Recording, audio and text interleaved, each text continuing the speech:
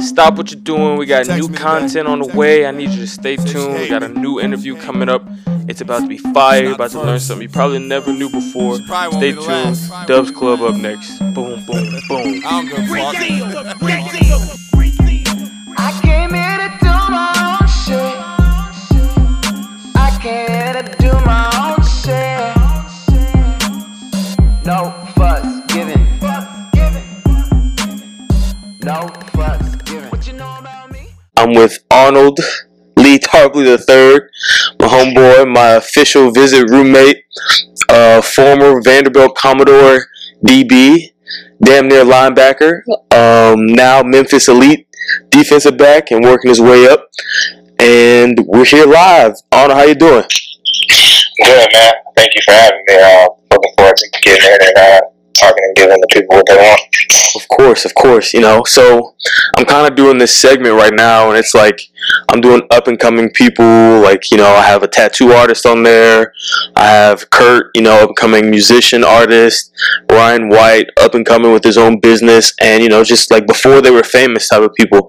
So I kind of want to interview you because I know your background a little bit, and I know where you're going and what your goals are, but I just want the other people to hear this is your chance, this is your platform for other people to hear who you are, what you're doing, your goals, some thoughts on life. So we're just going to start it off. Let me get a little background information on you, you know, where you're from, what you rep, all that good stuff. So yeah, as Arnold Lee Tarpley III, but I go preferably by Trey. Originally from Pittsburgh, Pennsylvania. Went to Central Catholic High School. And then came down to Vanderbilt, like we just kind of talked about. Played 4 years under Derek Mason. Then after that, actually tore my ACL going into our last game of the season. Ended up having a rehab for about 8 months. Found out about the Alliance of American Football. Went to a trial down in Atlanta. Didn't get any feedback back. Then after that, moved from Pittsburgh. After I graduated, I went back to Pittsburgh, continued to rehab. So before I went down to the combine, I was just working, and then got an opportunity from my uncle, who got a job opportunity to move to live with him in Nashville. Using the resources and the relationships that I developed at Vanderbilt, came down there and was able to train with the strength coaches at Vanderbilt, and also get a job while I was down there in Nashville. Just continue to pursue the dream. Got in contact with the general manager, came down to Memphis to do a trial, an open trial for the team. There's like 3 or 4 spots left. Ended up making it. Came to training camp, ended up making the 52-man roster. And we're here now. So it's a little background on me and my journey so far. Right. Yeah, I know the whole story. I know what you've been through. I know what's going on now, and I'm kind of confident about knowing the next steps. But I want to go back all the way back to, you know, middle school days, your Pop Warner days, your Pee Wee football. When did you start playing football? Like, when did that start becoming, like, you know, a hobby or a passion of yours? So I started playing football when I was 6. And then I was actually a pretty heavy basketball fan, but really not the greatest basketball fan now. But at the time when I was younger, I was really passionate about basketball. Looked up to Kobe Bryant. Wanted to be a professional basketball player. Didn't really care too much about football. Just kind of did it because, you know, a lot of the guys did it, and, you know, just wanted to be out there with friends and everything. Then it became kind of serious for me as I got into high school. I started taking it a little bit more serious. So I can see the girls and coaches kind of saw some potential in me. But yeah, I was more of a basketball guy growing up. Basketball guy, football. I mean, do you think if you would have continued to play basketball, you would have been at the same level you are now versus where you are with football? No, honestly, probably not.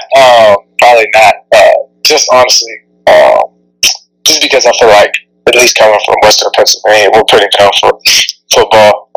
We don't really have the whole basketball thing going too much. It's not really something that a lot of people are too passionate about. There are a few that make it out and they, you know, have success, but to play at a professional level, whether it be, you know, NBA or the G League or the NFL or now the Alliance, I don't necessarily think I would be in the same spot that I'm in now. I don't continue to play basketball. I beg to differ. You have extreme work ethic.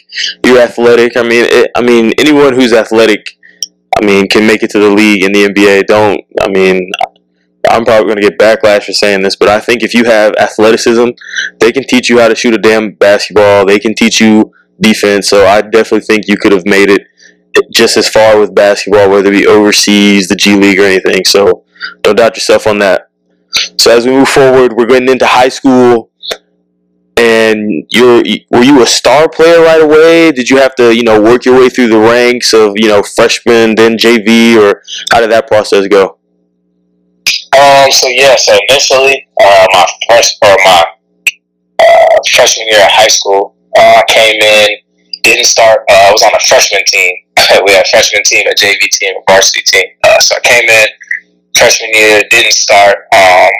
Ended up starting like the last 2 games of my freshman year. Sophomore year, they had moved some of the guys up that I had played with on the freshman team to the varsity team. I was not one of those guys. I actually was a backup behind a freshman that had came in who was moved up to the JV team. So I only think I started 1 game my sophomore year. Then junior year, I had one of our coaches from the varsity team pulled me to the side and said, "Hey man, you got a lot of potential. Do this, and that, and just focus on these things in the off season. I think you'll be good to go." So I listened to what he said, just put my head down, ended up getting a starting job going into junior year, but still wasn't like a D1 athlete by any means. And then going into that next off season, something clicked. I think I saw some of my peers that I grew up playing Little League football with becoming Division I athletes and prospects. And I was kind of always like, I'm just like these guys.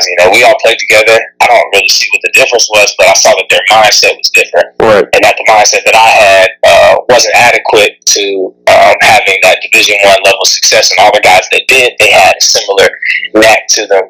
There's just something about them that made them a little bit different. So I just therefore, I ended up basically pushing myself into a tryout for a 7-on-7 team. Team 412 and Team Swag. They had open trials, so I went there, and that was a real eye opener for me to kind of see the passion and the dedication from because everything else was from outside looking in. Because we didn't all go to the same high school, but just getting around those guys and playing on 7-on-7 team allowed just to the tryout showed me that I had a long way to go. And I left that night, and me and my best friend went back to my house. We were just chilling. I told him like, "Hey man, I'm gonna be a Division I athlete." That's when I really kind of started learning the power of the mind. And from that point forward, I just put in the work that off season of that junior year. Went to a bunch of camps, but didn't get any looks. But I was just super dedicated, like I'm gonna make this happen. And then just ended up at Vanderbilt after a long journey. Got an offer 2 weeks before signing day. Was one of the last recruits that got picked up by Coach Derek Mason, which was a blessing. Ended up having to decide between Vanderbilt and Boston College. It's kind of how I ended up at Vanderbilt. Yeah, so explain early on you didn't really understand as much as you do now as far as the power of the mind, but like maybe for young listeners that are listening and people out there that are struggling that are listening, explain that the power of the mind to people and how it works for you and how you think it could benefit others. It's important. I think your mind is everything. I think it's essential for anything that you do. I think that the biggest thing for the mind is that for a lot of people, if you don't have something that you can see, it's hard to believe it initially. And I think that whether you see somebody else close to you do it or you watch somebody else do something, whenever you see that, you can accomplish it as well. So just having that self-belief. But honestly, I think for me personally, something that I feel like a lot of people could use is just whenever you watch or look at somebody, don't look at them in regards to their more than life. So whenever you look at maybe a professional athlete that you aspire to model some of your game after, or somebody that you look up to, yes, you want to aspire to do the type of things that they've done, but don't look at them in regards that you're not able to accomplish that same level of success. Whenever you look at them, they've been in your shoes. Whenever they say things like, I've been here before, or, all you have to do is, if you believe it, you can make it happen. They're speaking from a truthful perspective. They're not just trying to spit you things that seem redundant or anything like that. They're actually telling you the truth. And I think a lot of times, at least I know for me, when people would tell me that, I would just kind of shrug them off. But essentially, they're really speaking to you from a place where they've been there before, and you have to understand how to use your mind. And a lot of the little different things that you can do, whether it be using different apps for mindfulness and meditation, things like that, just to kind of have center in yourself. But just from the basics, from things that you say, things that you think about. Trying not to reinforce negative thoughts. These are all important things that just allow you to be successful. And whenever you just consistently do that day after day, you create a mindset for yourself that allows you to be successful in whatever you do. And this doesn't just pertain to sports. This can be life. This can be school. I mean, it works in a variety of different ways. Whenever you tell yourself something in your mind, you set your goal that you're going to make it happen. You're going to find a way to make it happen, regardless of whatever your circumstance may be. Right. How after listening to that, how important is reading to you? Because I mean, you're an intelligent dude, but a lot of that just doesn't come naturally. So I mean, I'm sure you've read. And what type of books do you read, and how often do you read? Is that super important to you, or do you just, you see something online, you read it for a little bit, or are you diving into books about this stuff?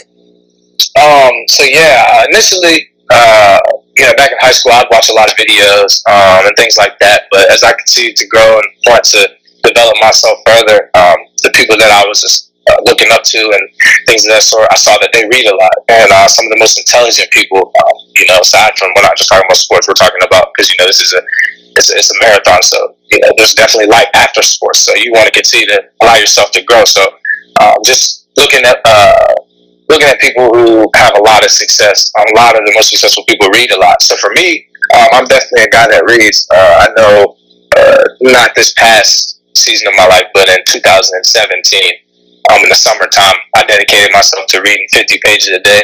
And the books vary, whether it's spiritual books, but a lot of them were just self-help books, just about improvement. There's a great book called Deep Work. I forget exactly who it's by, but it's a yellow book. It's phenomenal. It's around 300 pages, but that was essential for mindset. I also listened to podcasts, a podcast called I'm Not You by a guy named Nee Shobo. Listen to that. He's real powerful. So really just being able to tap into different things, because some people aren't, one thing I did learn that I think is essential for everybody is that some people aren't necessarily, they don't have to read. It's a lot more difficult for them to read something to understand. Some people like to listen. Depends on how you like to learn. Some people need to be hands-on and see speakers. Some people need to write things down. So just figuring out whatever works for you is essential. I feel like I've tried a lot of things. And for me, I think reading is probably the most powerful. And then second to that would be just listening to podcasts, whether I'm just, driving into work or just riding a training or something like that. I feel like those are essential for ways to grow.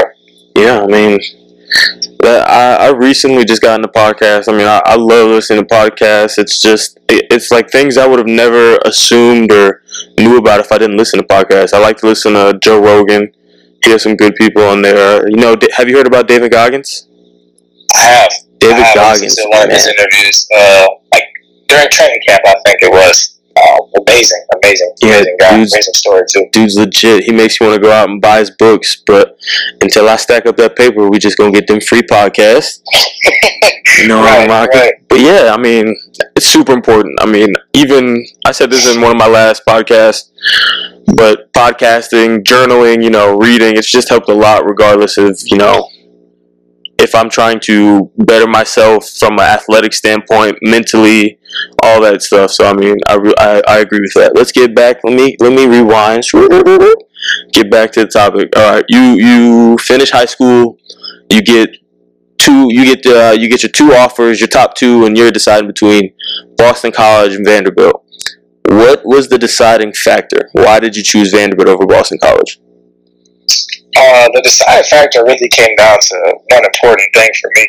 I always told myself, whenever that day, I was just telling you about whenever I was talking to my best friend about, you want to be Division I athlete, I also told myself, made a dedication to myself that I was going to make it to the NFL. That was the first moment I said it out loud and believed it. I said it sometimes, when I was younger, but I didn't necessarily believe it. And that the conviction that I had when I spoke really allowed me to believe it. And going to my final decision, I like some of the coaches at Boston College. They were great guys. There was nothing against them, but I always felt like I could go play in the SEC, which would be the best competition week in and week out with guys that are going to NFL and playing at a high level.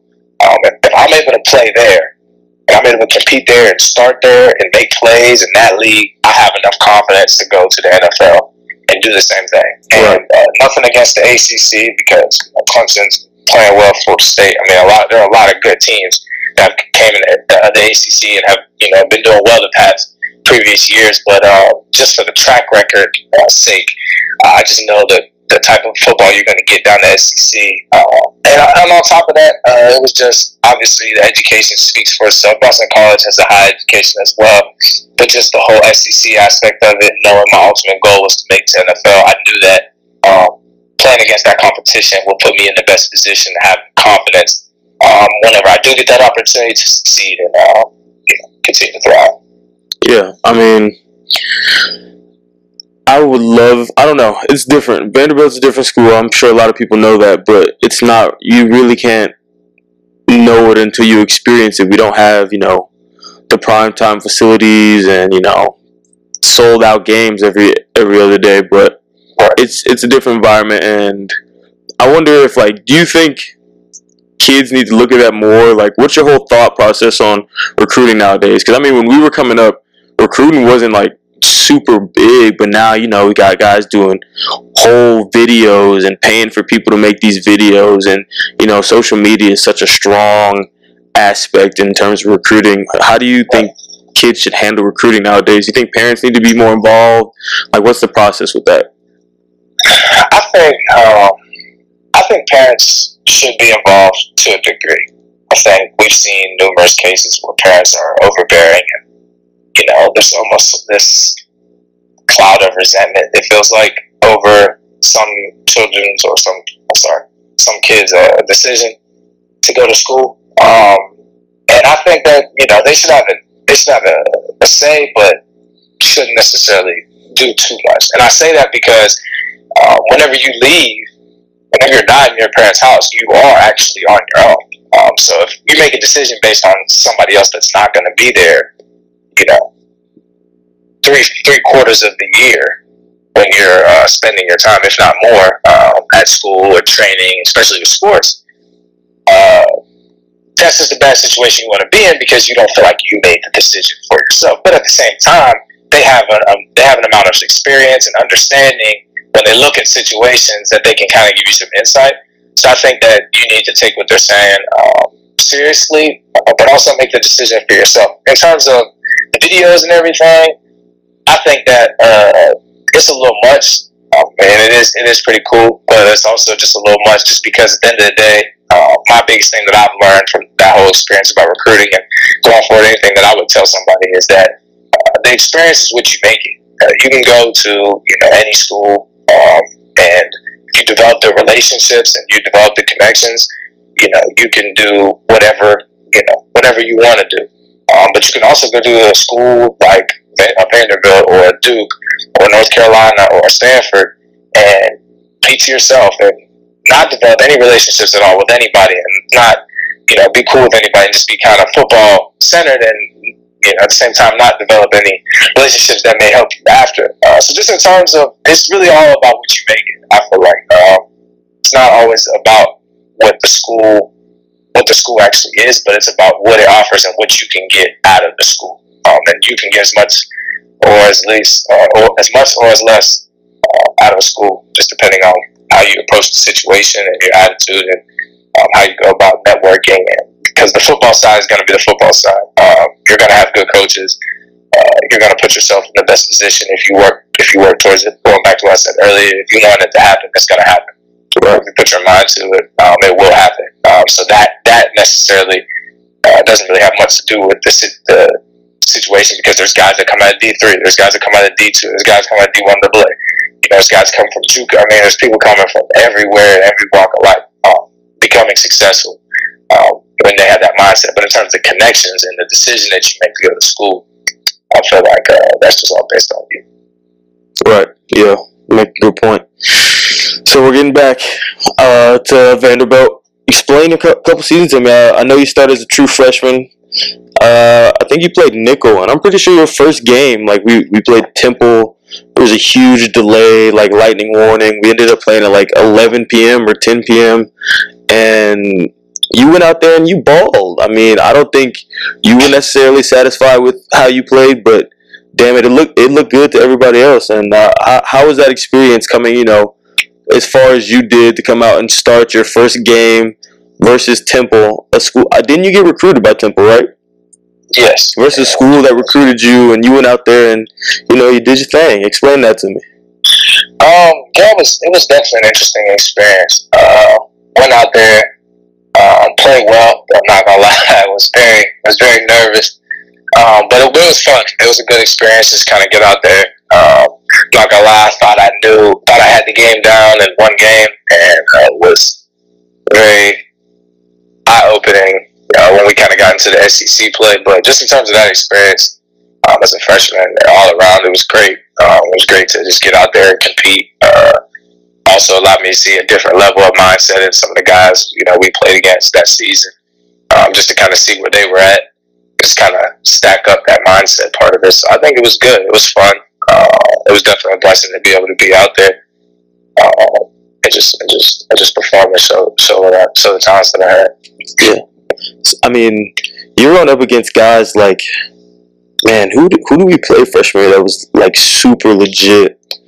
Didn't you wait? Todd Gurley. Todd Gurley, Dak Prescott. I mean, you've gone against the cream of the crop. Do you think that you think you could have got any other experience like that anywhere else? I mean, I know you're saying players are coming from all over nowadays, but you're talking about like the top 1% of players. You think that really shaped your game, or do you think you could have got that anywhere? I don't feel like I could have got that anywhere, personally. And nor do I think that I could have got that anywhere that quickly. To get that level of experience as a freshman was very eye-opening. It is interesting to see where your mindset goes from, when you're a freshman to a sophomore to a junior to a senior. You just get to see those guys. It's almost interesting, too, whenever you're coming into school, just because if you are a high-level football fan, you've watched these guys. You grew up watching these guys, whether it's been, you were a freshman in high school and they came in a redshirted or whatever it was. You've seen these guys. You know about these guys. You watch National Signing Day. I mean, you know who all these guys are, and now you're playing against them. So it's almost like being a fan for a quick second and then realize, like, all right, now I got to go out and compete. So I don't necessarily think you could get that same experience anywhere else. Yeah, that is for sure. I remember, my thing is I was watching Under Armour All-American game and watching Braxton Berrios, who signed with Miami. I think he plays with the Dallas Cowboys now. I was watching all these dudes, and then next thing I know, I'm playing in the SEC, and I'm like, wait a minute, these dudes aren't really like, all the hype around them isn't really that real. I'm right here next to them competing. It's not that big of a deal. So I see where you're coming from. Yeah, so we go and we play, and we played 4 seasons. You played pretty well throughout your 4 seasons. And, you were looking up coming to the upcoming draft. I think it's 2018 year, right? Right. Yeah, and then last game, I think it was a Thursday practice maybe, and you were doing one-on-ones maybe, or Wednesday practice. We were still in half pads, I think, and doing one-on-ones, and you planned it wrong, and you tore your ACL right before the last game, and as people know, you couldn't really get, a medical red shirt for that because you had played too many games. There was no way the NCAA was going to give you, like, an extra year. How did that affect you mentally? Like, what was your mental mindset? Where were you in that process, and how did you recover? It was difficult. I think it was difficult because, one, it was a difficult season for us as a team. I want to start off with that just because we started off so strong. We started off so confident. Started off with such a high level of self-belief, and we hit a wall, and then we were fighting and crawling and scratching our way back, and it was almost kind of one of those, all right, well, regardless of how this game ends, we know that this is going to be our last game together. We knew that we weren't going to be able to make a bowl game, but a lot of the seniors were like, we're going to go out here and give this everything we got, and then we're going to continue to pray and try to set ourselves up for success going forward into the NFL. And me being one of those guys that definitely had a great opportunity of getting into a camp and doing well to make a 53. Whenever it happened, it was extremely interesting because I hit a place where I felt like not only physically I had to be challenged and mentally, but spiritually I was challenged. Just because it was so unopportune. I mean, the timing was so bad, like you just said. I couldn't get a medical red shirt because it was too many games into the season. It was just difficult. I knew that the timeline was going to put me in a place where I would be right around getting cleared, but it'd be iffy if a team could take a shot on me. So I would say honestly, the first month I was in a pretty dark place. I was continuing to do what I had done, but I was really starting to question some things. But then as I just continued to sit back and realize like everything happens for a reason. In the way that it was set up, I knew that something great could come out of it, and that's where I really had to. It was also interesting because all that reading I had done, and all my spiritual journey that I've been on, it was all put to the test at the highest possible level. Whether or not I believed that something could come out of it or not, and all those books and everything that I've been praying about, it was being tested and being shown like, hey, what did you do all this for? For nothing. You talk all about mindset. Will your way into things and continue to pray, and how's that going to look for you? Are you going to be your own testimony, or are you just going to tell other people what you've been reading? So for me, I think that was a wake up call for me. Yeah, that's huge. I mean, that struck me right there. And just continue to tell people about what you've been reading, or actually go through and prove it that you're living proof that these things can be done. And you're on your way, brother. I mean, it's a long process. I don't know much about the AAF. I just know what you tell me.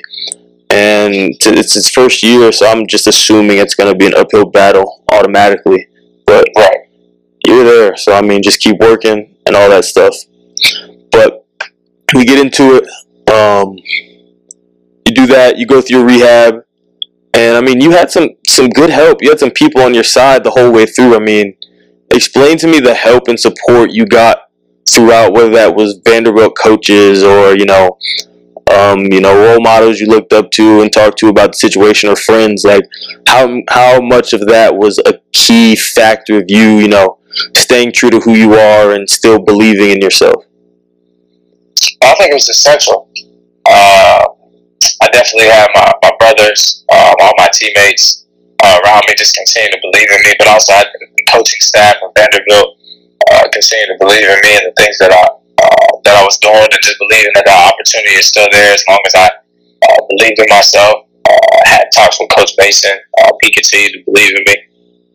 Also had a great support staff with the medical staff at Vanderbilt.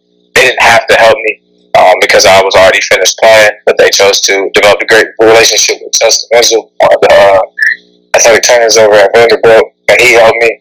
And just that staff, I'm talking about, even when I left, even when I graduated, I'm still doing stuff. I could call any of those guys up, and they would help me through the whole process. I think that was essential. I would consider that my quote-unquote team through that time. Just talking to some of the big brothers that I know that play in the NFL, they told me to keep my head up. They text me and called me throughout the process and talked to me and just continue to give me words of wisdom, reaching out to even former Commodores that I played, like Kenny Ladler, and just reaching out to him and those guys and just talking to them, and them giving me insight throughout the process to help me just continue to shape me and give me that faith to continue to believe that success will eventually come.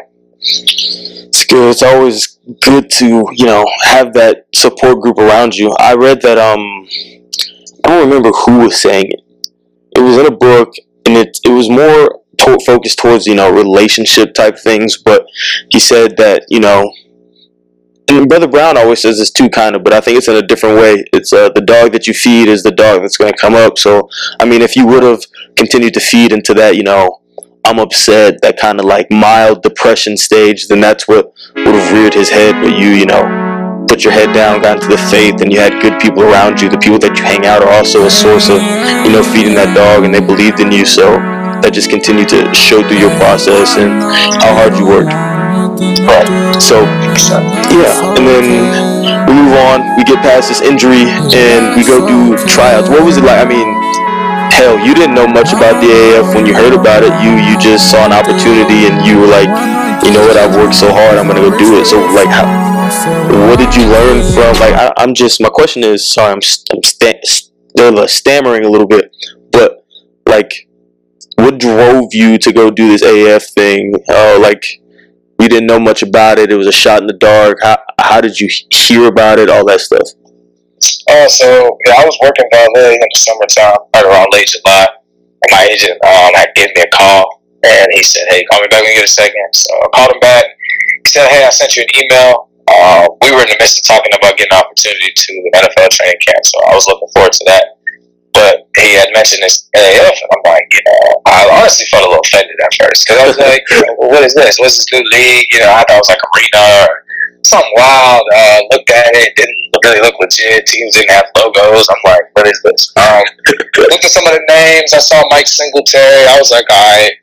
Mike Vick. I'm like, this looks cool. So looked it up. No information online. I'm like, all right. Registration fee was kind of high for the combine. So I ended up going down there or whatever. Still didn't seem legit, honestly. Even after I went to the combine and didn't get a call back. Not until the NFL season began and training camp ended did I see a bunch of guys from the NFL signing to these teams. Right. Practice squad players, guys that got cut. I also saw some guys in college that didn't have an opportunity, whether they got cut in rookie minicamp or during training camp. Never really got an opportunity, never appeared a season or anything in the NFL. They were getting on too, and they were some good guys and guys I played against in the SEC. Actually, a former teammate of mine, Darius Sims, was on there as well. He had got signed. So that kind of initially was like, all right, this can be legit. And then I saw them putting more and more information out. I was like, all right. And then what really made me take the risk to go to the trial was just, I was between that tryout for the Express or an arena football trial that I had heard about up in Baltimore. So initially I wasn't going to go.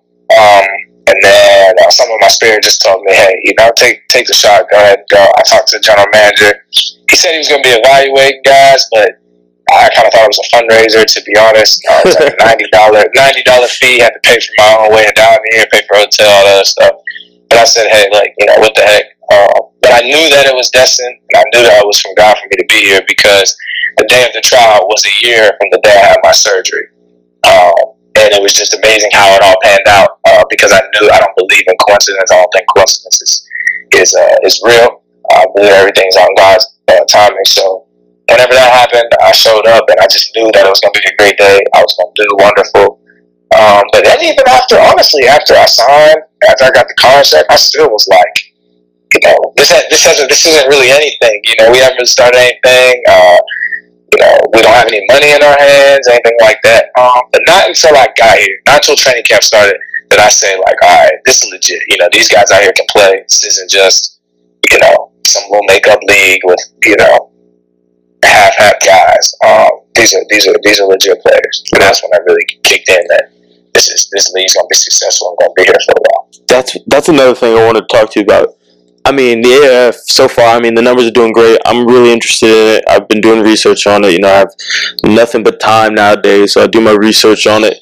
And I think it's going to be great. I think, the XFL is coming out in 2020. I think they have a lot to live up to, because, the numbers that the AF are doing and how they're treating their players with the incentives and as far as the pay, the XFL is going to have to do a lot, but I think the AFL is doing well. What's your take on the whole... I said the AFL, excuse me, the AF.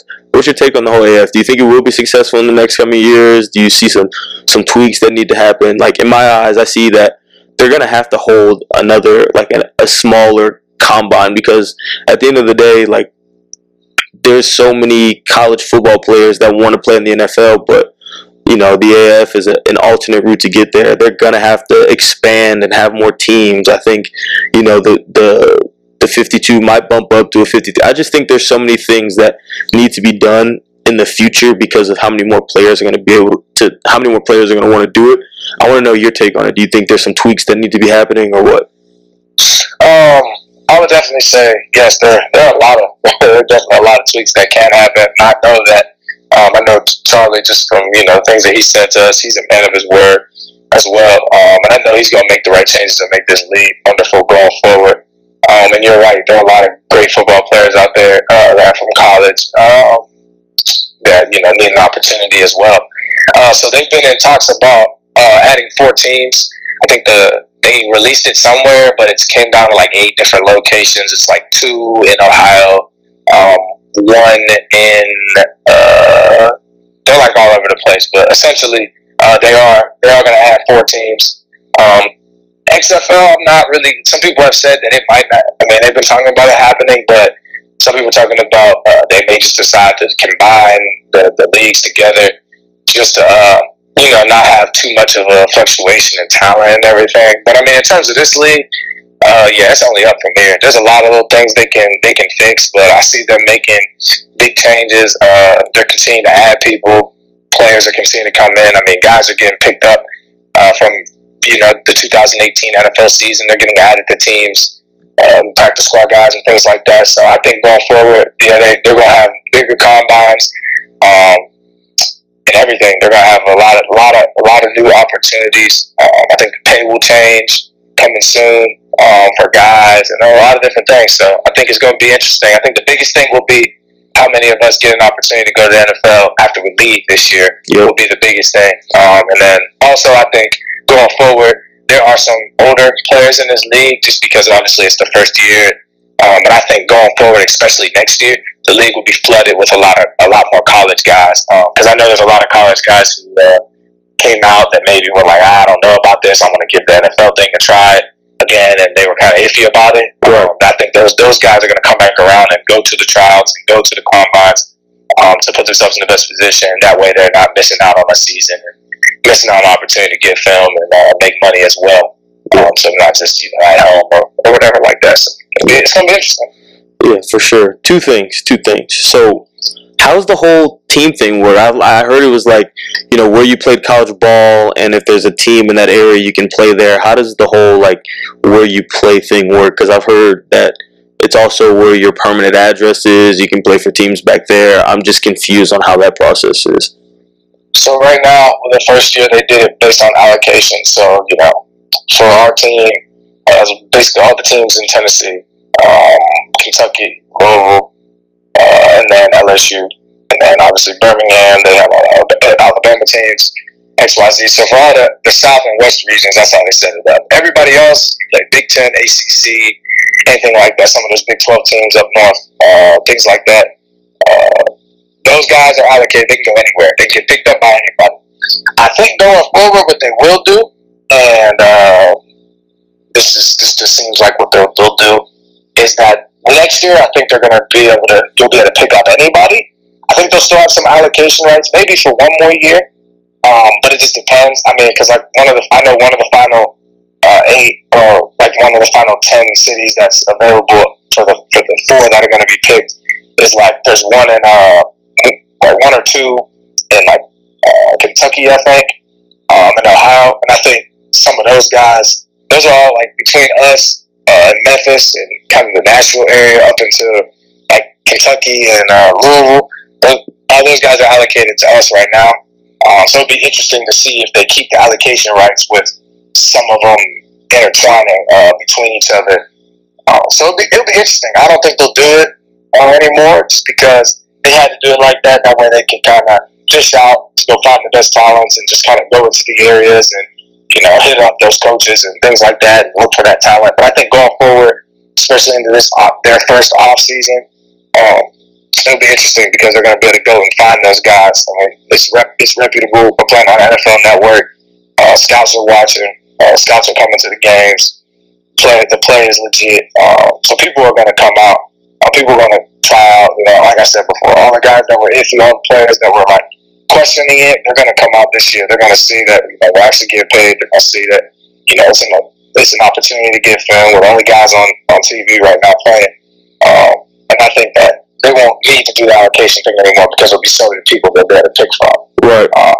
Then they'll be able to do it like that. So they can do a lot of different things going forward. So it'll be interesting to see. Yeah. All right. Now I know I said two things, but I'm adding another thing.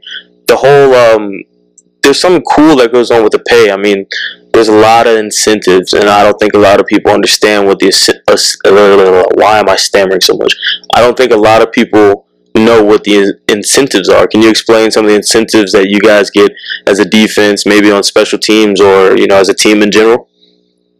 Yeah, so the incentives work a little bit like this, and we're still kind of figuring everything out right now. But basically, if you get a turnover, everybody who plays defense gets extra money. They get paid. We don't know what that amount is. We have no idea.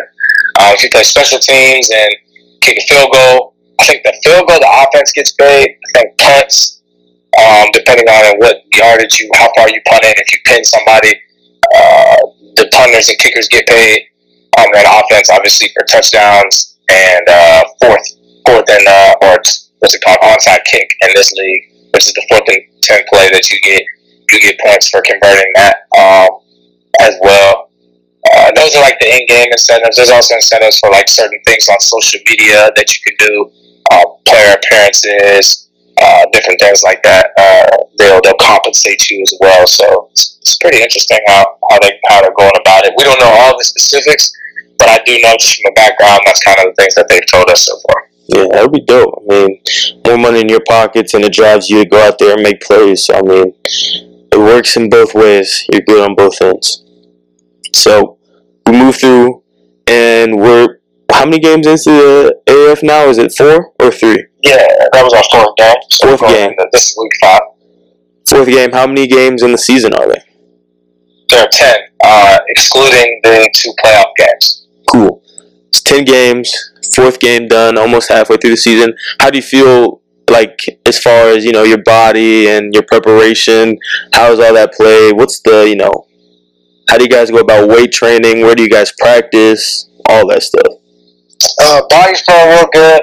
I know Coach Mason preached, your body's your job, so kind of had that ingrained in our head at Vandy, so just kind of developing those good habits and helping so far with the body. Where we practice at the Liberty Bowl. We also practice at Melrose High School. We also practice in the indoor facility. Just kind of going different places. The weather here in Memphis and the Tennessee area, it gets cold. So finding different places, raining, when we get all the season. So that, we lived at a place called The Box. Just a nice little place here in Memphis. Right outside of like East Memphis. We lived at what's it called? It's a CrossFit gym. But we've been able to get some of our own equipment in there. So we're kind of creating it in our own. And our facility is just right down the street from the stadium. So we're kind of in a shed, I guess you could call it. It's kind of like a little warehouse. Pretty cold in there. But we're doing the best with what we got and continue to take advantage each and every day. So it's going well. Yeah, I mean, how did that transition work for you? I mean, granted, Vanderbilt doesn't have the best facilities, but I mean, you weren't having to go to a CrossFit gym to work out, and everything was at your disposal. Is it a little like culture shock kinda? Like how do you feel about that? Yeah, it was a little bit of a culture shock. It was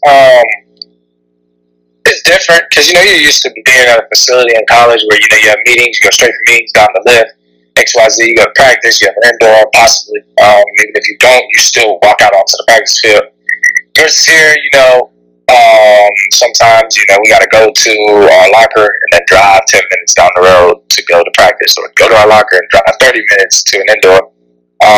So just kind of going through that process of just adjusting to it was a little different. But once you get used to it, you get used to it. And it, like Coach Singletary always says, what we have is what we have. And we have to make the best of it and take advantage of it. And, even though it may not be the greatest, it's still ours. Like, it's still our home.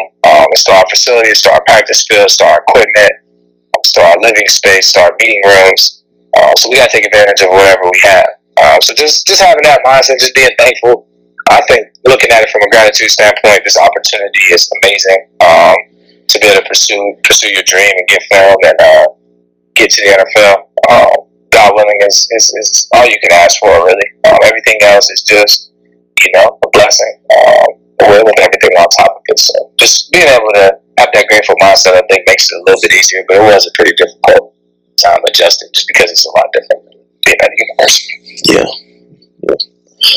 So I want to kind of step away from, the football aspect and, kind of get into more Trey Tarpley. What are some of your passions? What are you passionate about outside of football? I know you're probably still, actually, I don't know. You kind of took a break from music. I know you did a fast from music. I don't know if you got back into it super heavy, but, you used to be into music super heavy. I mean, I could come down to the second floor or the third floor of Gillette, and I could catch you in your room, and you wouldn't even be watching TV. You'd probably just be listening to music. And I mean, I wonder if that's still big in your life. I know your faith is super, super important to you in your life. I just want to know, what are some of your, hobbies and things that you're passionate about outside of football? So yeah, first and foremost, I guess not really considered a hobby, but a lifestyle.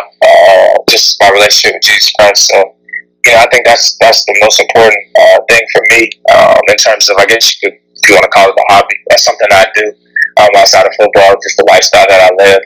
But in terms of actual hobbies, yeah, I would say music is definitely still up there. Definitely still listen to a lot of music. Just love listening to music. Like I said, I can sit here. I don't really watch too much TV. But when I do, I like dabbling on Netflix. I watch Ozarks. I watch a show called The Blacklist. I also kind of go into I like the Marvel series on Netflix, even though they just canceled them. Big fan of the Daredevil series. And I just kind of like watching. I grab a few series here and there. I watch Power, Empire, things like that. Like to do that just to kind of get my mind away from football. Just because I know, for me personally, kind of getting wrapped up in it is a little much, so I like to do that. I play the video games here and there. Not too much of a gamer, but I pick up 2K maybe Madden. But yeah, music, I would say, is probably the biggest thing for me. I listen to music all the time. Just sit there and listen to it, listen to the instruments. Used to rap. So I was just about to bring that up, man. Yeah, used to rap. So that was something that that's really, before I did that, I realized how much I really love music, because I didn't even really want to get into rapping per se. I just would listen to so much music, and I would just pick up different flows and things like that. And I thought I was, a great rapper, even though I really wasn't. But I just loved, and it really just started. My cousin was making beats and stuff like that at the time. So I was just always around music, and just loved listening to it, loved hearing the different instruments, how people put together, rap, hip hop, R&B. It's just how different people deliver different flows and things like that. So that's always been something that's been a big hobby to me. Yeah, I mean, what type of music do you listen to? I mean, is it mainly hip hop and rap, or you listen to R&B? I know there's some gospel music in there. What are your top 5 genres right now that you got? 20 seconds. Top 5. I'm gonna go with rap. I classify rap and hip hop differently, but yeah, I go rap, hip hop, R&B, jazz, and gospel in no particular order. Okay. Those are my top 5. Okay. All right. Top 5 rappers of all time. Top 5 rappers. You got 20 seconds. I need it. All right. Let me go. Tupac. Top 5 rappers. J. Cole, Biggie, Eminem, and getting down to crunch time.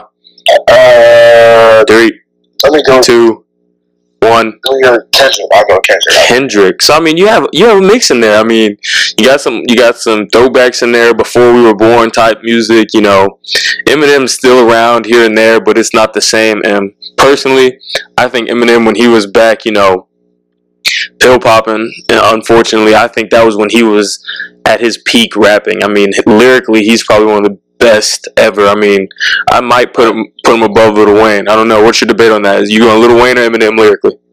Lyrically, that's missed. I should have put Wayne in there. That really was a little disrespectful. So I apologize, Wayne. If you ever hear this, my apologies.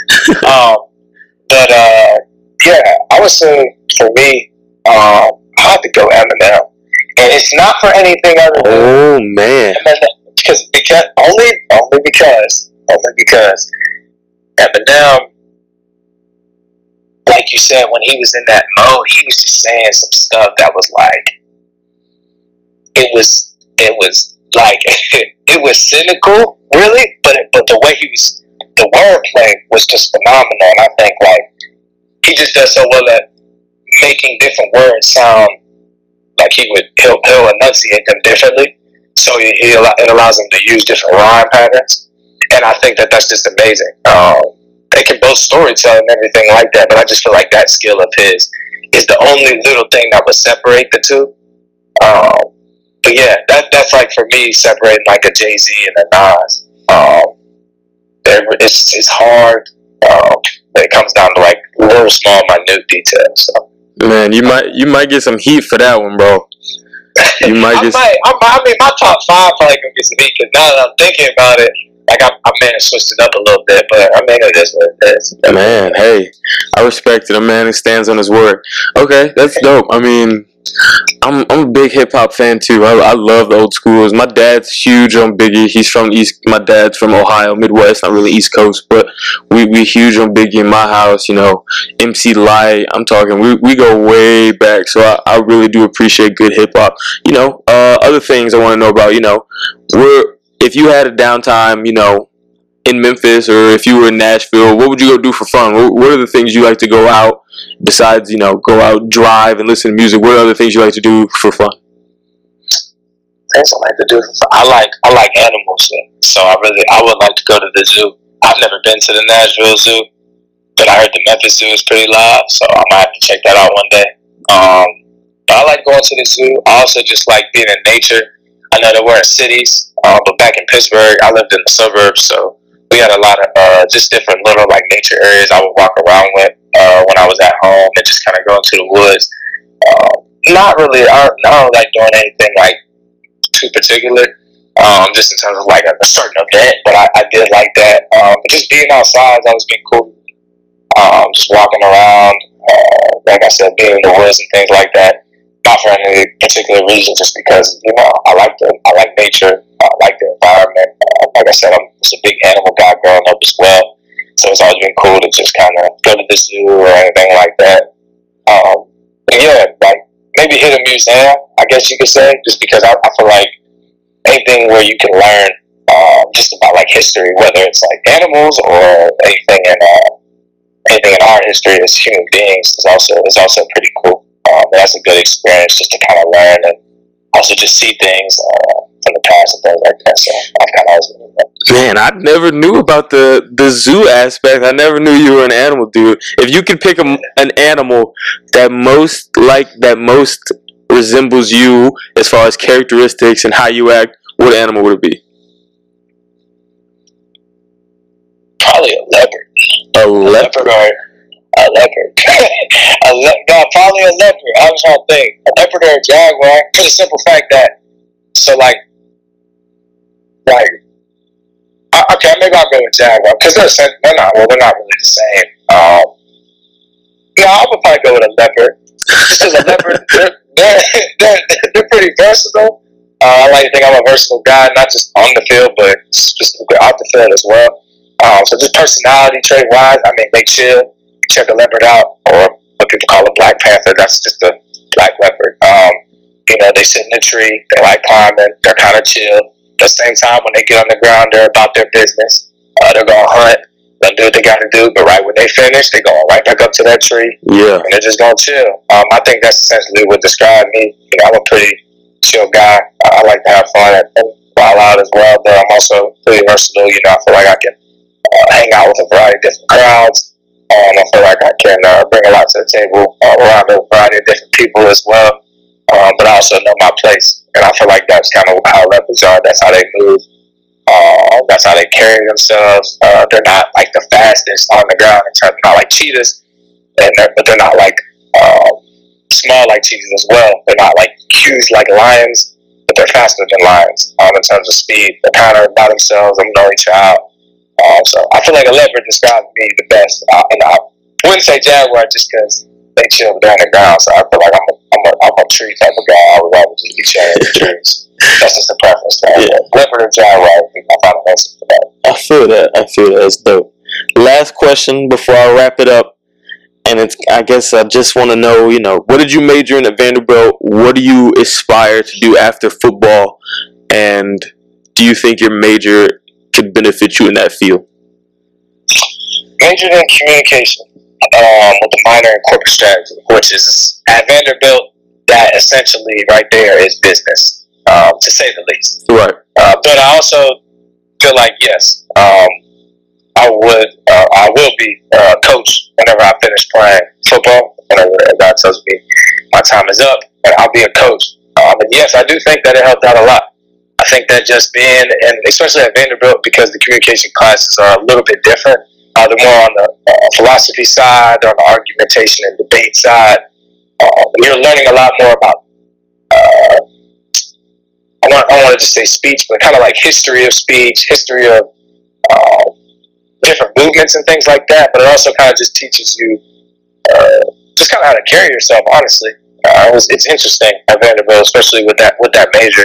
And I think that it helps out a lot. And I think, like I said, the corporate strategy minor, major of studies, that will help out as well, just in terms of, whenever I do get to coaching, whether it be at the collegiate level, or the end goal would be high school, just so I can spend more time with my family. But I think that will help out as well, just because I know that there will be some small, different little businesses that I want to start up. Just having the confidence to be able to do that from the things that I've learned, but also just networking. I feel like those classes taught me a lot about networking, the importance of networking, how to network, decisions to make, how to speak to people, what opportunities to take advantage of, and whenever you do get those opportunities, how to make the best of them. So I think that it will help me in the long run.